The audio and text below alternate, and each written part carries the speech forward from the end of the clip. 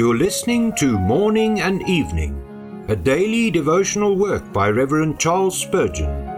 This reading is brought to you by the Spurgeon Study Bible, available in the original King James Version or the Christian Standard Bible at spurgeonstudybible.com. Good evening. Today is November the 9th.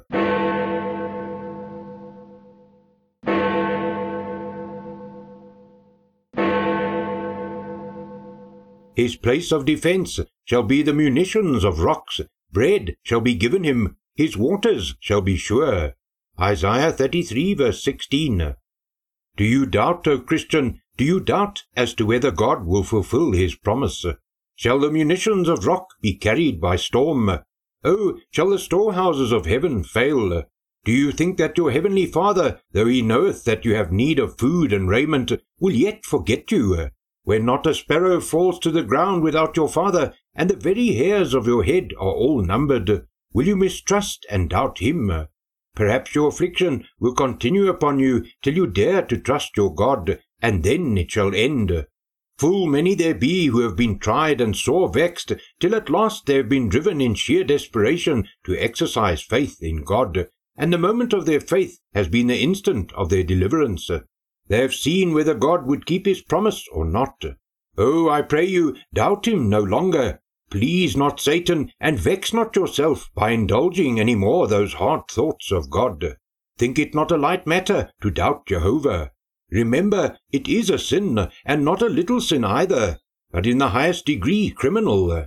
The angels never doubted him, nor the devils either. We alone, out of all the beings that God has fashioned, dishonor him by unbelief, and tarnish his honor by mistrust. Shame upon us for this. Our God does not deserve to be so basely suspected. In our past life we have proved him to be true and faithful to his word, and with so many instances of his love and of his kindness, as we have received and are daily receiving at his hands, it is base and inexcusable that we suffer a doubt to sojourn within our heart. May we henceforth wage constant war against doubts of our God, enemies to our peace and to his honor, and with an unstaggering faith believe that what he has promised he will also perform. Lord, I believe, help thou mine unbelief. Beloved, in this world we shall have many trials, but as you rest this night, be of good cheer, for you are the child of the one that has overcome the world.